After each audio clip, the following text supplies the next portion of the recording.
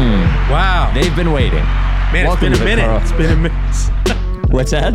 I said it's been a minute. I feel like it's been a few weeks. It has. Oh, the crowd's even more excited. Yeah, they're more amped up. Wow, they sound just like they sounded the other time. Yeah. Welcome to the Carl Landry Record Club, a music podcast from the rights of Ricky Sanchez. I am Spike, along with Mutlu. How are you, friend? Good. Hanging in there. Excited for this, spring is right around the corner. It is. Well, energized. So we're up here in the Northeast. I don't know where you're listening to this. It has been a mild winter, but the minute that you think it's over is the minute that we will get hit with the March 2.5-foot snowstorm. Yeah. You know? Just it's like inevitable. Yeah, ruining everything. If we're lucky, maybe it becomes an ice storm, which makes it even harder, so I'm sure we'll get that. But it's Feb 19. We're in the home stretch here, but you can't get comfortable. You can't There's get also like a manic thing going on with the weather where it's like, I looked at the forecast and it's like 45 one day, it jumps to 70 the next day, and then it's like 37 with possible snow 2 days later. It's like it can't make up its mind. Yeah, it's great for my health. Your body always loves when the temperature goes up and down like that, especially as you get older. It's the best. It's wonderful. Wonderful.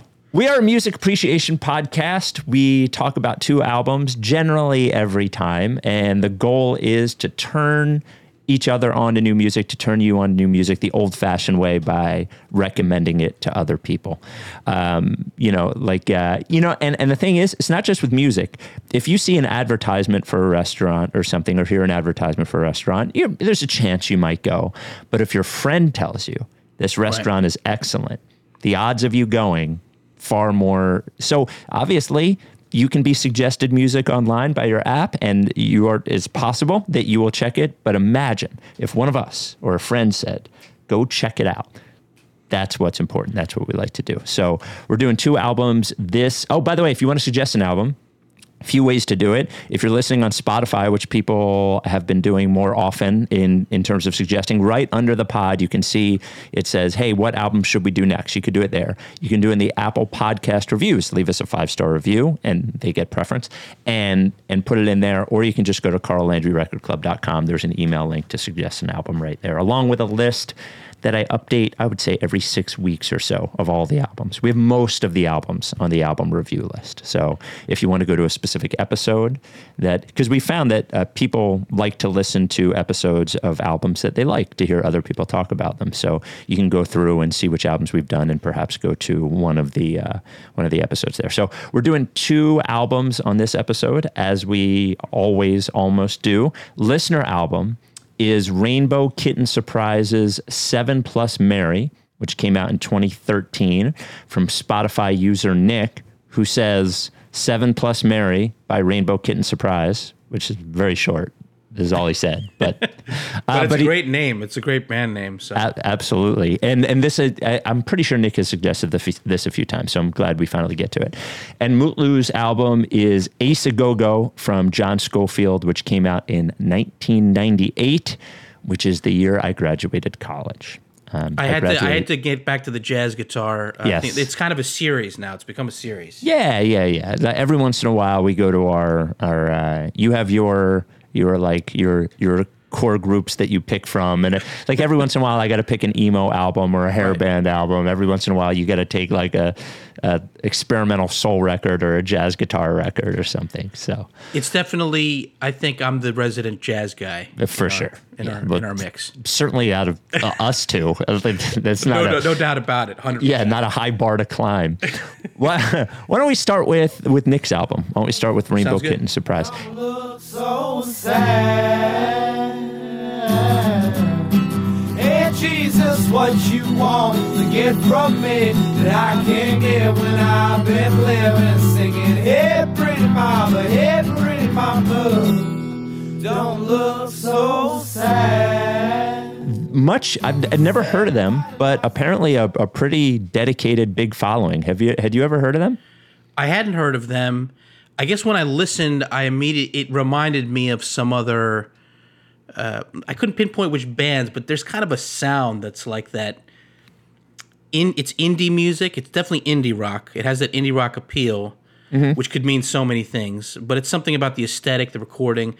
But it made me think of some of the indie folk bands that we've discussed. I feel like a lot of our listeners are just very dialed into that Right. scene, and there's different branches of that scene. And listening to it and then finding out they sold out Red Rocks, you're like, Wow. yeah, they Really? did. Yeah. But it's that kind of music that would sell out Red Rocks. Not like every kind of music couldn't, but there is like, when Mount Joy plays Red Rocks, they do like 5 shows now or whatever. Wow. I think they do 2, but you know what I mean? Like there's indie jam sort of circuit is a very, very Red Rocks friendly, I feel like. And I think there's a sing-along element Yes. to those bands that you're and to this band. Absolutely. So this is their debut album, is 7+ Mary, their debut LP. They are from North Carolina. Ella, the singer, and Derek, the guitar player, went to school together at Appalachian State and were writing and performing together. And then it's funny, the band name, which is funny, I found an interview about where it came from. And they were playing open mics. And it said, before one open mic night, they realized they needed a name. They turned to a close friend who had just been through a tough illness. We were just like, okay, we got to sign up. Noah, what's your name? And Noah's like, Rainbow Kitten Surprise. Are you positive about that? They said. And he said yes. And apparently he was on like, not lithium. He was on some like enormous painkiller, the guy that suggested the band, because he was just in this car accident. So he was drugged up, said Rainbow Kitten Surprise, and they went with it. I'm amazed that stuck. I mean, sometimes, there's the initial ideas for a band name, and, sometimes you kind of revamp and revisit, but they stuck with that. Well, sometimes you gotta, if you're gonna pick the weird thing, stick to it, and it can become your calling card. Much like Rights Ricky Sanchez was for us. Absolutely. I will say the first 5 years we did the podcast, and we used to complain all the time that people wouldn't say the name of the podcast, and people were like, well, it's too hard to remember. They don't know if it doesn't make any sense. You should change it. And every time somebody said we should change it, we were like, well, absolutely not. Now it is even more likely we won't change it. So they actually filled out the band eventually with 3 people that lived in their dorm. So the entire band came from one dorm at Appalachian State, added 3 others, Jess, Charlie, and Ethan, and they put out their first EP, which was recorded in their dorm, called Mary, which is, when you look at the, obviously 7+ Mary now makes sense, as I believe this is 7 songs plus what Mary was. I think that makes some sense. They gained popularity playing live. They're a good live band, and they released 7+ Mary on an imprint called Split Rail Records, which was basically just an independent label run by another student at Appalachian State. And from there, they only have 3 full lengths. This one came out in 2013. An album called RKS came out in 2015. And then in 2018, How to Friend Love Freefall came out. And in that time, became just an enormous touring band playing all of the festivals that you would imagine they would play. They played Bonnaroo. They sold out Red Rocks on their own. I think it said in a week and a half. Released a live record in 2021, and then another single. Actually, their first music since 2018, I think, came out this year, called Work Out. The same time, and they had played a lot of LGBTQ, what's it called, benefit stuff over the years. And then this year, Ella put the following thing on their Facebook. They put a band picture out, and it said, hey, y'all, since the last time we've toured, we've grown a lot as humans and as a band. Just wanted to take a moment to reintroduce ourselves, whether you're a longtime fan or just recently joined our cult. Hi, everyone. I'm Ella, lead singer of Rainbow Kitten Surprise. Over the past couple of years, I've been doing some major soul searching in the pursuit of my authentic self. I'm happy to share with you that I am trans. My pronouns are she, her. I'm grateful to be able to express who I truly am and share in this moment with you. I can't wait to see all of you on the road and sing with you every night. Thank you for taking the time to read. So obviously a big thing for someone to do, especially when you're public and part of a band like that, but it does seem like the sort of world where it would be accepted, musically accepted and celebrated, which is cool for her. Yeah, I love that when bands, they sound like this kind of band. They're so connected to their audience. Right. That as they go through, life changes, as they progress, as they evolve as people, that it says a lot about our society, at least parts of our society, that someone who is a public figure can now feel comfortable doing that. For sure. Because in the not too distant past, it would have been much more difficult. So when I hear something like that, it makes me feel good, because it makes me realize that there are at least strands of our society and in the music world that are more forward thinking and willing to embrace an artist making that kind of change, and just on a personal level. Yeah, well, I mean, there have been, I think, in the music world, a few instances of such things happening, and I'm sure they run into resistance. A few that we've even talked about on Laura Jean Grace. Laura Jean Grace, yeah, of course. Ethel Cain. Now, Ethel Cain didn't make the switch while as a popular artist, but the same thing, and it seems obviously run into resistance anywhere. But it seems like in this sort of world, and especially as you have fans, it is it is nice to have that sort of connection with your audience where it can be accepted like that. The album is like super interesting, man. Like, you were talking about not being able to nail it down. I heard so many different influences in it. Like, I heard Paul Simon, Absolutely. A lot in there, I heard, there's the normal singer-songwriter influence in the vocals. And even in some of the musicality, I feel like I heard Jeff Buckley in there, certainly with the what's it called, singing voice, the falsetto singing voice, which reminded me of Jeff Buckley a lot. But even like the intonation and even the way the singing happened reminded me of Jeff Buckley a little bit too. There were just so many. You do hear jam bandy things. You hear like Modest Mouse at some points in there. And I think the thing that there's a lot of like cool things about it, but the thing that sticks out to me is the way that it goes from sort of singular vocal to gang vocal in the chorus. And it's a way of singing together. Maybe you can explain this better than I can. There's some times where people sing together and it sounds like a wall, like they're all together, like Boston almost. But there's some times where the voices are separated just enough you can almost hear exactly how many people are singing. Does that make any sense to you? Yes, indeed. Yeah, I think when I think about that, I always think about the production technique, because there's a way to record vocals where you can kind of stack the vocals and you have people kind of doubling each other. Yep. Or it's harmonies, but it sounds produced in a way. Yep. Or there's a way to do it so that it sounds like people in a room.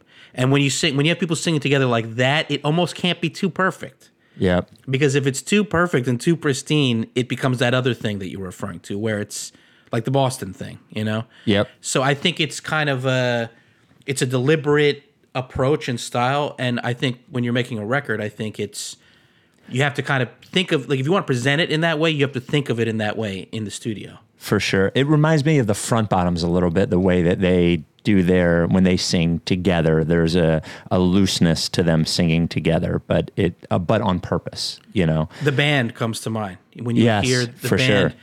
They had great harmonies, and they, Levon Helm and Richard Manuel and Rick Danko sounded so good together, but they were so distinctive that it was never, you could hear each personality within a group of vocals. It was interesting that the first couple of songs I actually didn't like, and I was like, "Ugh, this album's going to be a bummer. I'm going to find." But there's something that happens in the third song, First Class, I think it is on the album, where I feel like it just turns. Say we'll get famous and we'll die with our names in every paper, every news report is any consolation to the people that you love and all the people that you hate, but who love you all the same. And every song from that point on was super influenced. It was super interesting to me. I thought that song First Class, I think the lyric writing in this is awesome. There's a lot of words in the album in general, but say we'll get married on a porch in Vegas, we can get hitched and have a couple kids, and none of them will look at all like us. And our neighbors will all be a bit too much, and you'll live out in the desert with a man you never loved. It's crazy because, well, I took parts of that lyric, okay, and then took a few lyrics later. But it's amazing how we always key in on like, on the same things. But that's a big moment in the album because I think that it is. It showcases their lyrical ability. Mm-hmm. That thing of being able to paint a picture for the listener. They do that really well. Yeah, for sure. The other songs that stuck out to me, I thought "Devil Like Me." What you cared out for? What you cared out for? Smoke, listen on the left, whiskey on the left. Shaking out a light of cigarette. Miss me when you wish you were right. Was there was something about like the percussion and the sparse instrumentation and production that like matched the. Oh no, you're it's smiling. Uncanny. I'm literally. Okay. It's the next note down. Like first class was one, and the next. But that absolutely.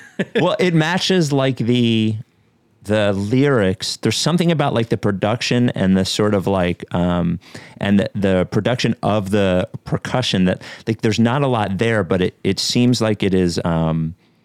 There's like an ominous vibe to the percussion, and when you hear the voices, they sort of sound like they're coming from everywhere. And then when you look at the lyrics, is the devil so bad if he cries in his sleep while the earth turns, and his kids learn to say fuck you, they don't love you? Does the devil get scared if she dies in her dreams while the earth burns? She cries because she's nothing like you. Is she like you? What do you want from a devil like me? Am I like you? And those lyrics seem to match like the vibe of the production and the percussion on that. And I love that you keyed in on the groove part of that. Yeah. I love how sparse it is, and then the hand claps are like the snare, basically. Yeah. So you sort of have like the kick that's creating the syncopation, and the hand claps are the snare. And I think it just speaks to they have this ability to do a less is more aesthetic, but it feels fully realized. It doesn't sometimes if you go that way, it can sound almost like a demo. They somehow would craft the records in such a way that they can just have a few elements, and it still feels complete. It doesn't feel like it's lacking anything. For sure. And the last song that I wrote down, like you mentioned that there were probably great sing-alongs at their shows, and there are a bunch of moments, but like That's My Shit. I'm gazing dilated to the back with a bad baby fighting for. Now they're standing in the door saying that's my shit, that's my shit, that's what everybody wants some more. Singing, you may be the death of me, no disrespect, baby, but that's my shit, that's my shit, that's what everybody's on the floor for. Is almost like that's a great album ender. Yeah, is a great album ender. Has like I am sure the crowd sings along to that, and it's almost like you like there's no way that a song that has that as the chorus would ever be a pop hit, but I bet it could be. But I bet like if you recorded this and marketed it a certain way, it could certainly be a pop hit the way it's written, and the lyrics in that are awesome too.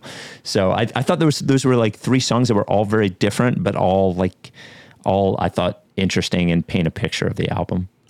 Yeah, it's such a great album closer. Now, I know you said it took a few tracks to get into it. Now, I agree. The record gets better and better as you go. Mm-hmm. But I did like that first track.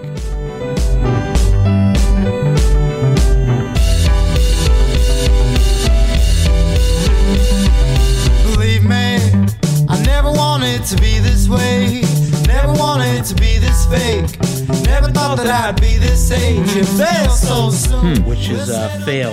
Yep. I think what I liked about it, well, first off, this is something that's come up in a lot of other contexts. I love single note rhythm guitar grooves. I always think of the meters first and foremost, and this is such a different context than the meters. But when you kind of are playing just a single note, could be a few notes, but you're treating it, it's not like a lead, it's like a rhythm part. And there's a guitar that does that on the song Fail, the opening track. I also thought that it gave you a good sort of representation or a sense of what they do lyrically, because there's a level of sort of heartfelt self-deprecation in their lyrics that is just so compelling to me, because, okay, it's a band that is serious musically, but they don't take themselves that seriously. There are a few lines in that first song that in Fail that, believe me, I never wanted to be this way, never wanted to be this fake, never thought that I'd be this age and fail so soon. It's almost a song about, the way I interpret it, is a song about imposter syndrome in a way that I think everyone will go through at some point in their life. Could be personal, could be professional. And the lyrical part of that hooked me in especially. And then, like you said, there's just so many great lyrical moments. First Class, you cover it there. That's just a great tune. That's another standout. And one other tune that I keyed in on because it gave me sort of the sing-along vibe, and it just, you can see it live in concert, is All That and More, Sailboat. My gal is a good one, tells me she's mine. Wish I was better looking, baby, don't mind. My gal is a good one, tells me she's mine. All I ever wanted was to make you happy, give you the truth. One thing you realize when you hear that song is the production is already very sparse, which is perfect for these songs, but you could literally peel all the production away on this record. It could just be a guitar or two and the voices, and it would work. Absolutely, it would. Yeah. And that's what I love. That's what I love about this album, is that what it shows, there's really well thought out, well crafted construction in the songs. And I also think we kind of touched on this, but they're incredibly dynamic in their arrangements. They make something that I think is actually very difficult to do seem easy. Which is to take just a few elements and, make it sound complete. And I think that speaks to sort of, if you have a great melody and a great lyric, then the production is just there to support that. You don't need to inundate it with a lot of sound. I just think they understand how to create space. Like, we've had this conversation before too, more, I think, when we discuss jazz records, but in a lot of situations, it even gets me back to the Marion Hill conversation we had with Jeremy, which is, it's not just it's like the Miles Davis thing that he said about, it's not just the notes you play, but it's the notes you don't play. For sometimes sure. that make the record or the performance great. They seem to understand that in a way that's just so impressive to me, because there's not a moment where there's a wasted note on this album.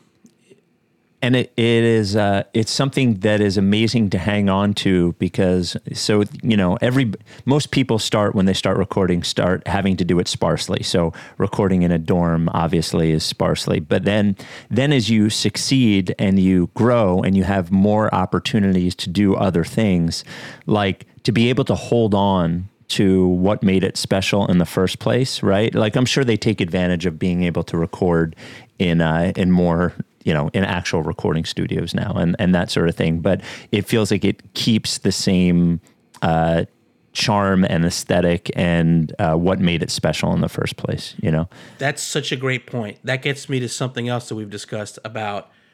We talk about producers like Rick Rubin that aren't really involved in the music directly. Mm-hmm. They're more outside listening. People will pay producers like that just to try to help them figure out, what is it about this song, this record, what we do that's special. And this is a band that seems to just understand that without, on their own. They understand it innately. Like you said, they captured something early on and they stayed tethered to it, because there's a temptation when you go into a bigger studio sometimes to feel like, well, we got to do something to this song. Mm-hmm. Something more has to happen to this song. Yep. And you can lose track very quickly of what made it special if you think that way, instead of just thinking like, well, what works this way live? People react to it this way. How can we just service the song in that way?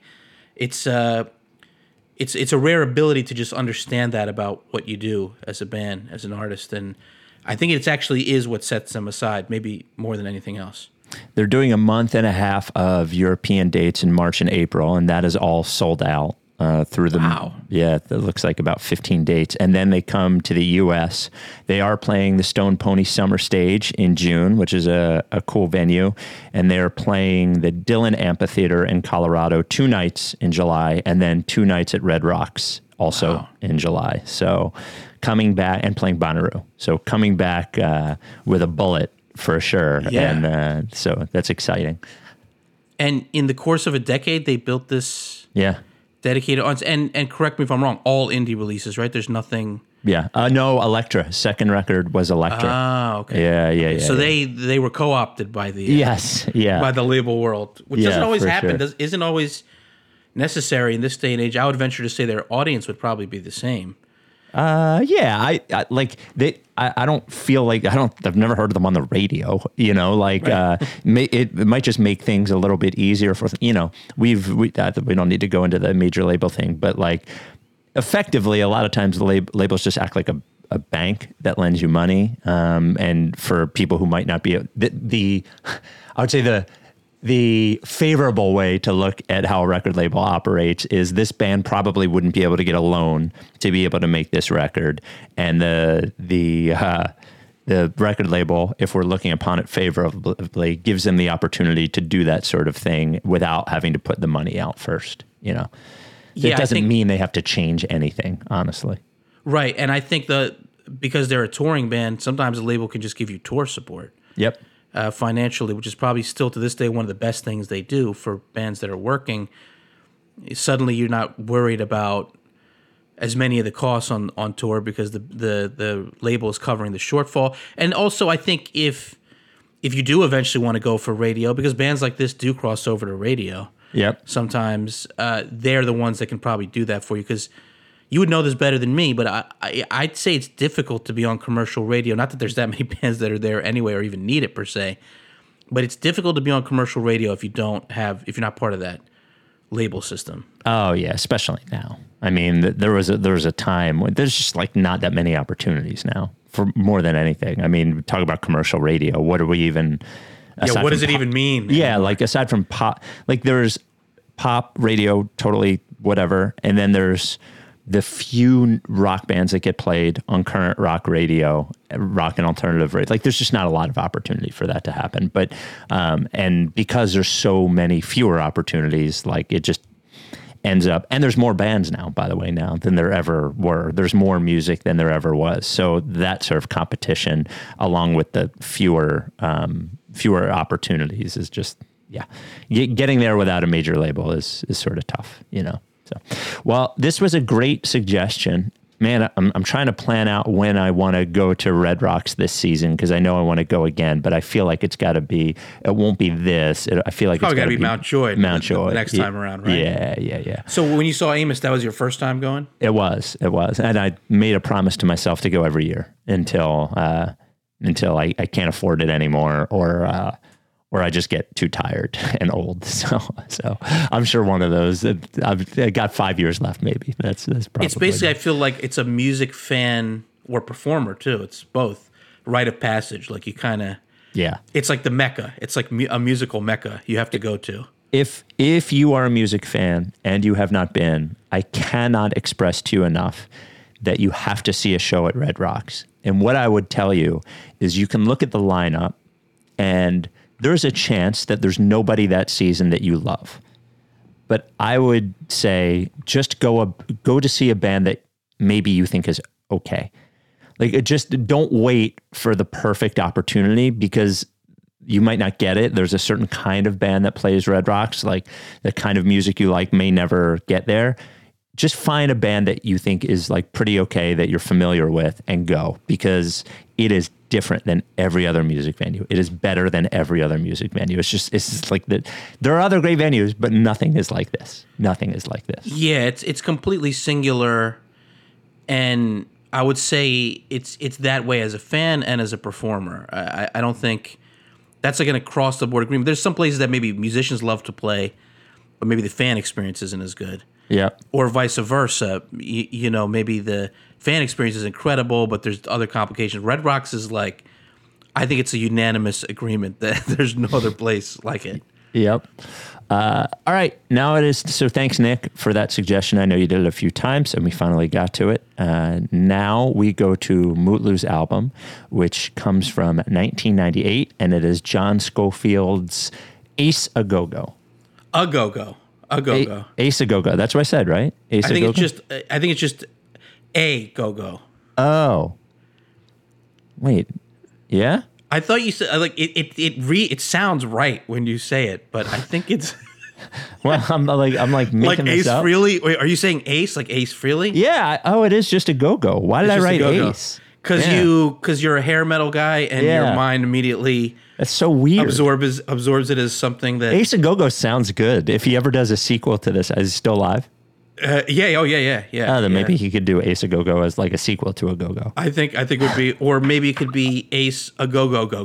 There you go. For add a could be couple the extra third Go-Go's one. to it. The Yeah. third one, yeah.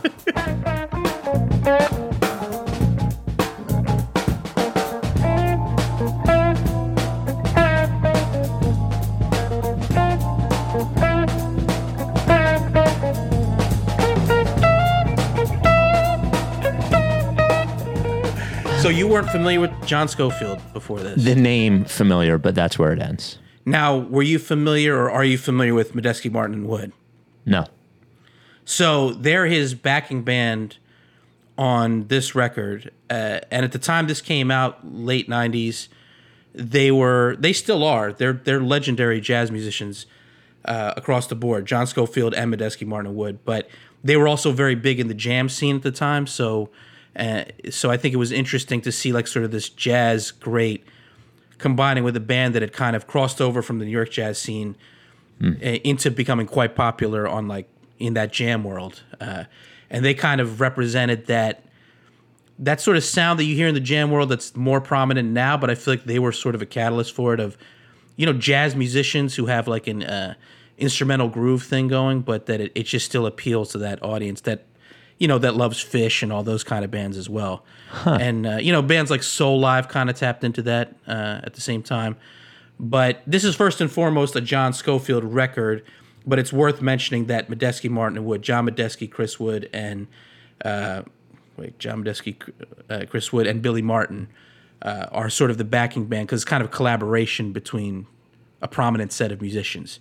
But just to give a little backdrop on John Scofield, he was born in Ohio in 1951. At a young age, his family moved to Connecticut, and it was clear that he had a musical aptitude and ability from a young age, so much so that he ended up attending Berklee College of Music, which, of course, It's the one. It's the one. Only the most talented kids can get into Berklee. So he went there for a time. He actually ended up leaving school to record with Chet Baker and Jerry Mulligan, which is, I mean, for a kid that's just coming right out of Berklee, to mix it up with two legends like that, his track was set from a young age. After he worked with Chet Baker and Jerry Mulligan, he joined the Billy Cobham George Duke Band. He spent 2 years playing, recording, and touring with them. Then in 1976, he recorded with Charles Mingus, who's one of the most legendary jazz musicians of all time. So you could see by his early mid-20s, he was just moving from project to project. At that point, primarily as a sideman, absorbing the work of these jazz greats and collaborating with them. He then replaced Pat Metheny and Gary Burton's quartet. Finally, in 1977, he released his first album as a band leader. And that's the thing with a lot of great jazz players is that, like Scofield, who are prolific, that they can have sessions or make records where they're the band leader, they bring maybe their compositions into it, but then they can also pivot and be part of other jazz musicians' work or be part of their groups or work in the studio with them. So he kind of continued that back and forth of being a band leader and a sideman. Now, we discussed Miles Davis kind of blue. I mean, Miles Davis is a titan in the world of jazz music. And so many legends started out or first made their name in Miles Davis bands. It's like a musical rite of passage in the world of jazz. So in 1982, John Scofield joined Miles Davis's group. He stayed with him for 3.5 years. He contributed songs and guitar to 3 of Miles Davis's albums at that time, Star People, Decoy, and You're Under Arrest. So must be fucking awesome to just be like, yeah, I'm in Miles Davis's band. Yeah. I mean, You know what I mean? is there anything cooler than that? Yeah, you know. And this is a guy who had already worked with, people like Chet Baker and Charles Mingus. I mean, he was, from a young age, he was just in the mix of all these great musicians. And it's been interesting to see how consistent and prolific he's been right up until the present day. At the beginning of the 90s, he formed a quartet with Joe Lovano, and they recorded several albums for Blue Note. But it was really in the mid-90s that he started to hone the sound that I think is so present in A Go-Go. And that's a sound that's more heavily influenced by soul music and funk and just kind of more about the groove. Not necessarily as much of a traditional jazz sound, but sort of connecting more to a sound that to some extent, I think the Meters, I always come back to them, they were so pivotal in creating that sort of tight groove funk instrumental unit. You started hearing that kind of sound coming into John Scofield's work. In 94 and 95, he formed a group with the organist, pianist Larry Goldings, bassist Dennis Irwin, and the drummers Bill Stewart and Idris Muhammad, and they toured extensively, and he kept cultivating that sound, which sort of set the stage for this album, Go-Go, which came out in 98 again. Now, this record is John Scofield on electric and acoustic guitars and whistle, because the whistle comes in at a key moment on one of my favorite songs. John Medeski on organ, Wurlitzer, clavinet, and piano. Chris Wood on acoustic and electric basses, and Billy Martin on drums and tambourine. Now, I know Chris Wood because Chris Wood has a group with his brother Oliver called the Wood Brothers. Are you familiar with the Wood Brothers? No. Great. Well, basically they're a duo. Now they're a trio, but phenomenal songs. Oliver Wood, Chris's brother, is a great songwriter. So is Chris. That's a vocal-driven project. If anything, the Wood Brothers have probably toured more extensively in recent years than Medeski, Martin, and Wood did. But I met them because at the time I was on Manhattan Records, they were signed to Blue Note, so it was part of the same Blue Note label group. I did a few shows with them back in the day. Got it. And when you watch Chris Wood play, and I was already familiar with Medeski Martin, I mean, he's just one of the most extraordinary musicians I've ever seen, like worked with or seen live. Just incredible, and that's the case for all four musicians that are on this record. So give it a little give it a few highlights, I should say, on this album. The opening track, the title track, A Go-Go.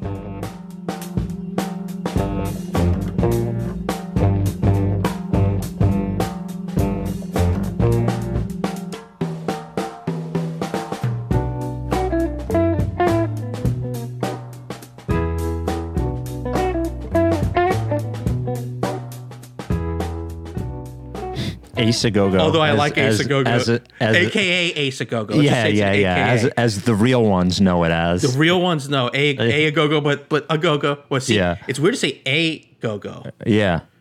Then if I say the A first, then I want to say the A twice. A Go-Go. Yeah, I would just say A Go-Go. Right. Yeah. But the real ones know, like you said, it's Ace A Go-Go. Yep.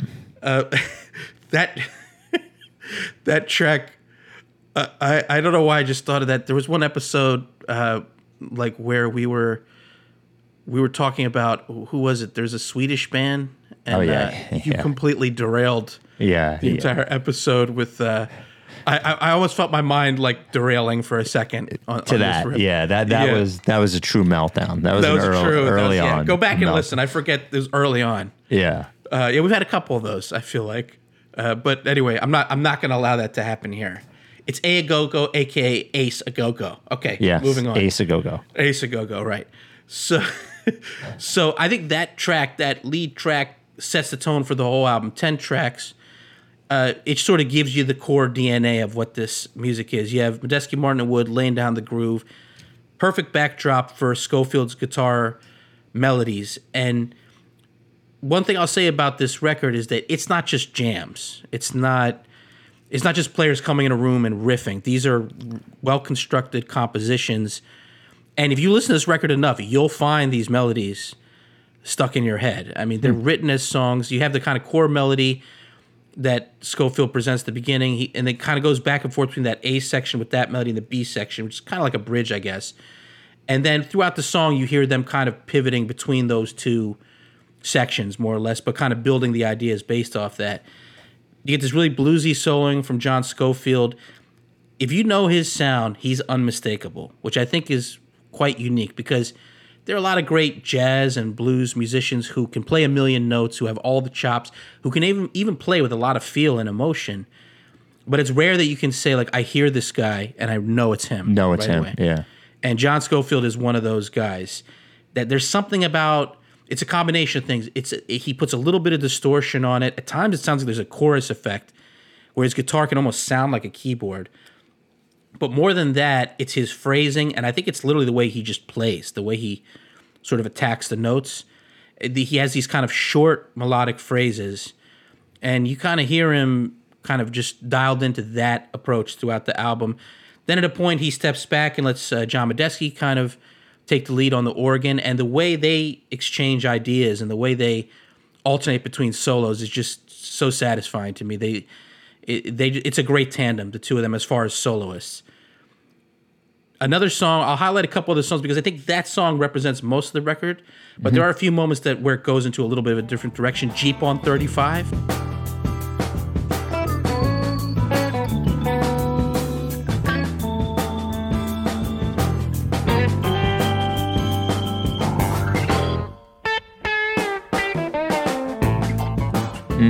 About midway through is a nice change up. Midway through the record, you have this kind of acoustic groove. Another great melody that's played on the whistle. That's why I felt like I needed to mention the whistle at the beginning. And I think of a song like that, it could easily be converted into a vocal melody with lyrics. It's that memorable to me. I think that happens a few times on the album. I have a couple of, one specifically, but I think that there's the most interesting thing about this album is just, I'm sort of fascinated on how, and this is for jazz guitar in general, but specifically this album, how you can make it sound like I'm curious about the writing process of how you can make it sort of sound like a jam, and you guys are all just sort of like figuring it out as you go along. But also the songs have a beginning, middle, and end, right, and a structure to it, but it's not like in your face. It doesn't sound like an instrumental version of a vocal song. That's not what I'm saying. Like of a standardly written song with a verse and a chorus, but it does sound like there is an arc to each song, and also at the same time, it just sounds like they're jamming a little bit. It's all very interesting to try to figure out to me. And what you just got into there is what I love about it, because I've heard, I've seen live performances or records where it is just kind of riffing and jamming, and people are figuring it out. That can have its own appeal. But, this record is 10 tracks. Most songs run 4 or 5 minutes. You're right. There's an arc to every composition arrangement. And I think when you listen enough times, even when they're soloing, they're never too far removed from what those core melodic ideas are. They're just sort of variations. Yeah. Melodic and harmonic variations of those core ideas, and it's kind of where it's going to land. Like you said, it's always stated again in some shape or form in the middle and then in the end. So, which is, I think, speaks to also John Scofield's, compositional abilities. And one other track I'll mention is Kubrick. That comes, I think, also about midway through.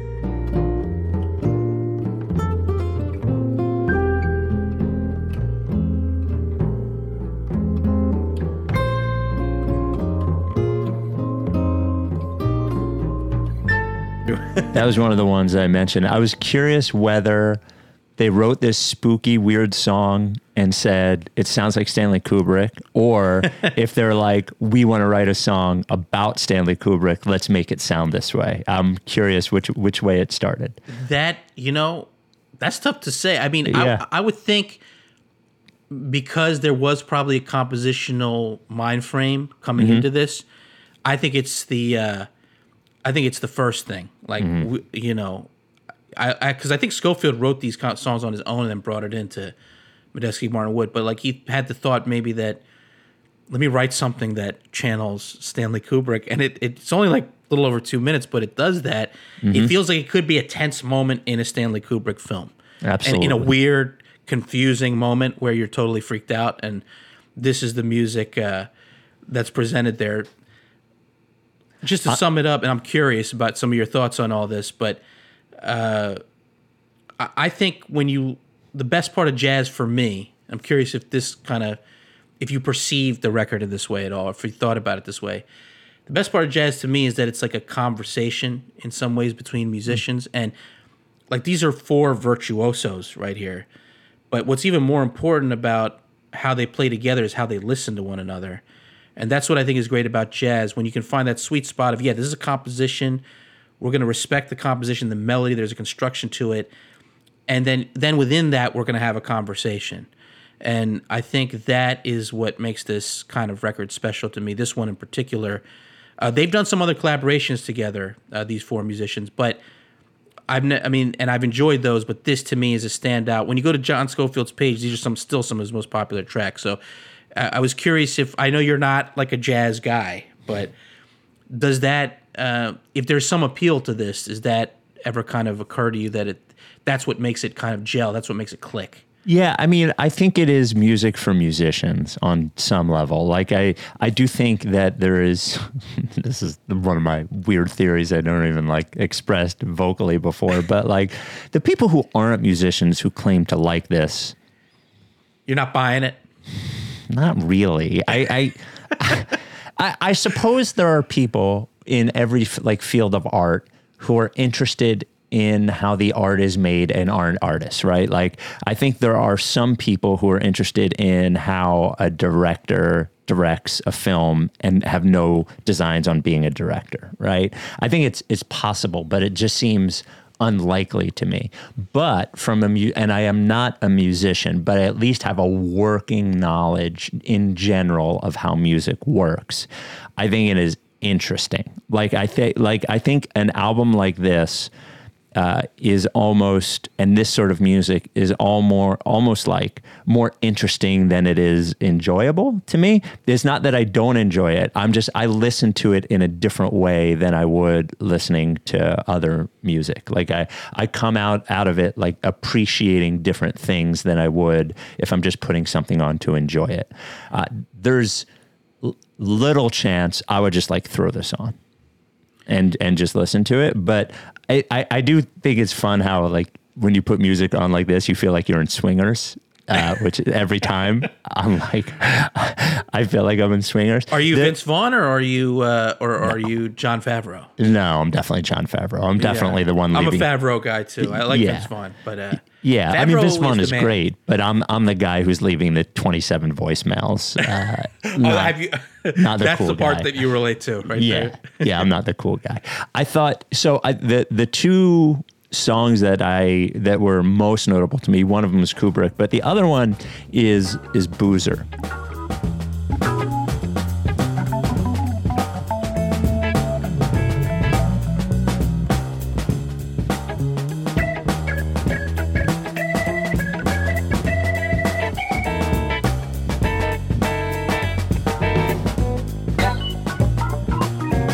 The thing that I thought was the most cool about this song is it does, without any words, seem like it is telling a story. And it does seem like you could imagine a mini film set to this song that would have a beginning, middle, and end and tell a story. And it is in this song specifically, you talk about the instruments talking to each other and that sort of thing. It is in this song that for me, it stuck out the most that is what they were doing. That there was a specific point to it and I couldn't vocalize what that story is, but it does seem like there is one there. See, I love that because that makes me realize that we've now gone through enough of these records where you can key in on a song and it elicits something like that. Because a lot of times we talk about that with lyrics. Yes. Lyrics do that more than anything, and obviously, because lyrics can really tell you a story. But the fact that there's a song that you can hear on this record that actually could also give you a visual. Mm-hmm. And I'm curious did you think through like what that short film would be? It'd probably be 4 or 5 minute short film, which there are short films that are that long. Yeah, and maybe it's just because of what the title was that it led me to this place, but it sort of felt like downtrodden alcoholic guy who is like not quite lost everything, but like feels it slipping away. He's hanging on by a thread. Right. He's at the end. Yeah, like he's his about daughter, to spiral. All the his way down. daughter won't talk to him anymore because he's missed like he's missed so many birthday parties and so many times that he said he would show up and he didn't.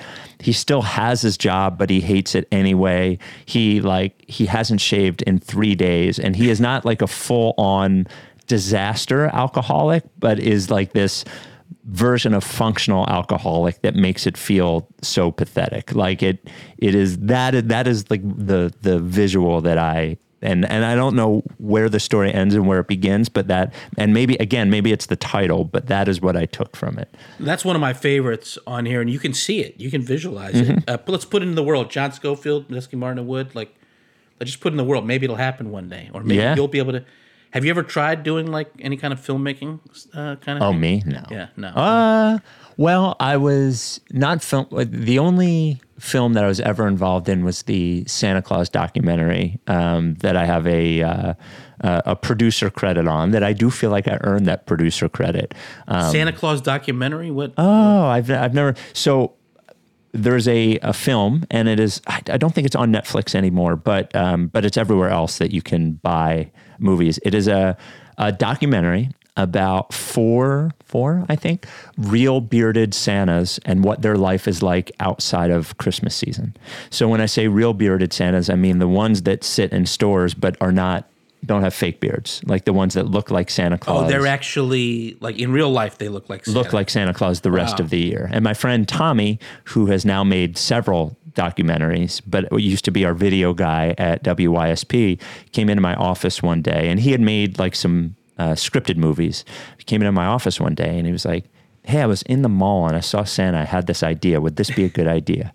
And I was like, "That is a good idea." And, we did a lot of like phone interviews. And what's interesting is we ended up getting Mick Foley to do an interview because Mick Foley loves Christmas. Wow. And Mick Foley liked it so much, he became executive producer of the movie. So during the process of making this documentary, I got to go to Pierre's, the costume store in Old City, Philly, with Mick Foley and his kids as he got fitted for his Santa costume that he would own. Wow. Yeah. It's a fun movie. Like, is it a long form or is it a short? Yeah, it's 90 minute movie. It's there's a Santa that's a real estate agent. There's a Santa that like is like this, and I think he just passed away. A Santa that is like from the Midwest and is like a hoarder, and then there's a gay Santa from Texas, and it is all it is a great. Tommy did a great job on it. He has progressed since then and makes even bigger documentaries now. But that was his first one. What was how did you guys key in on those four individuals? Well, we did a bunch of phone interviews with Santas, and then Tommy got accepted. Like, Tommy became part of the Santa community. And there is an online Santa community. So ended up finding out Santas through finding other Santas. The only on-camera interview I did our first one with like one of the more professional, well-known Santas that's in a lot of commercials that you've seen, that we did in a diner in New York once. But so I ended up, I would say 30% or 40% through the process, bowing out of it.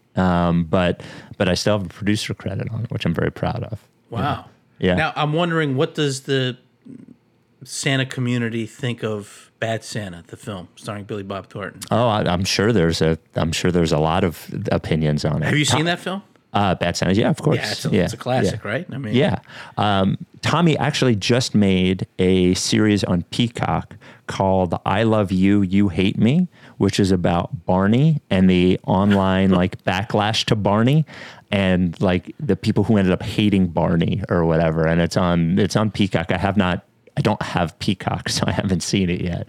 But he's made a bunch of. His name is Tommy Avallone, Avallone. So you can look up Tommy. Have you ever seen the video of Barney doing Big Papa? No. It's on. I think it's that tune. It's that Notorious B.I.G. Biggie Smalls song, and it's like the song, but it's like Barney as Big Papa. Oh my God, that's amazing. And it's set to that. I think it's pretty amazing. It's pretty amazing. Well, that was a quite a tangent. Quite a tangent. So, well, this was a cool album, I thought. And I think I think the way that you describe it is exactly how you hear it. And I think my advice would be to anyone who isn't into this sort of album is hearing you talk about it and sort of understand what you're listening for makes it more interesting and better to listen to somebody that might just hear it and say, oh, that sounds nice or whatever, background music. But I think hearing you describe what they're doing and why it's interesting, I think would make it more interesting to somebody else. It does for me.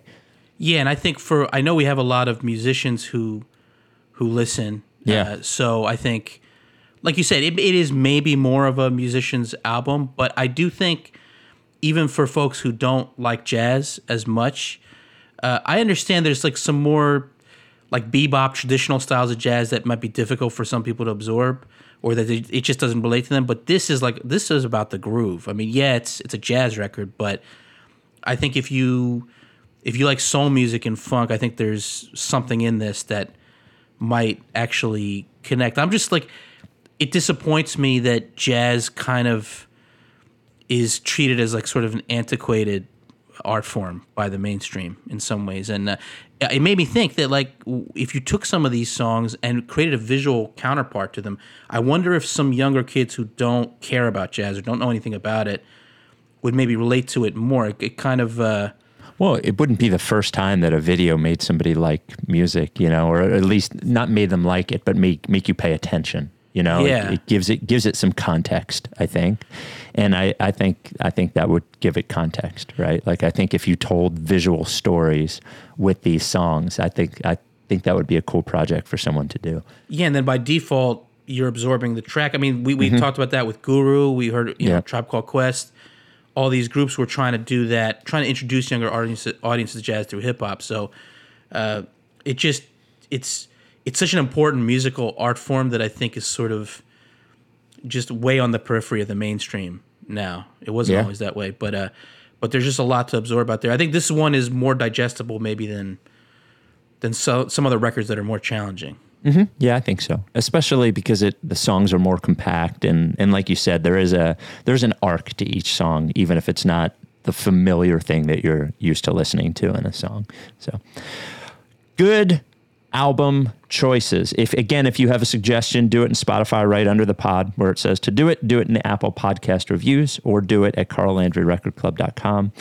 Until next time, that's all we got. Stay free, my goose.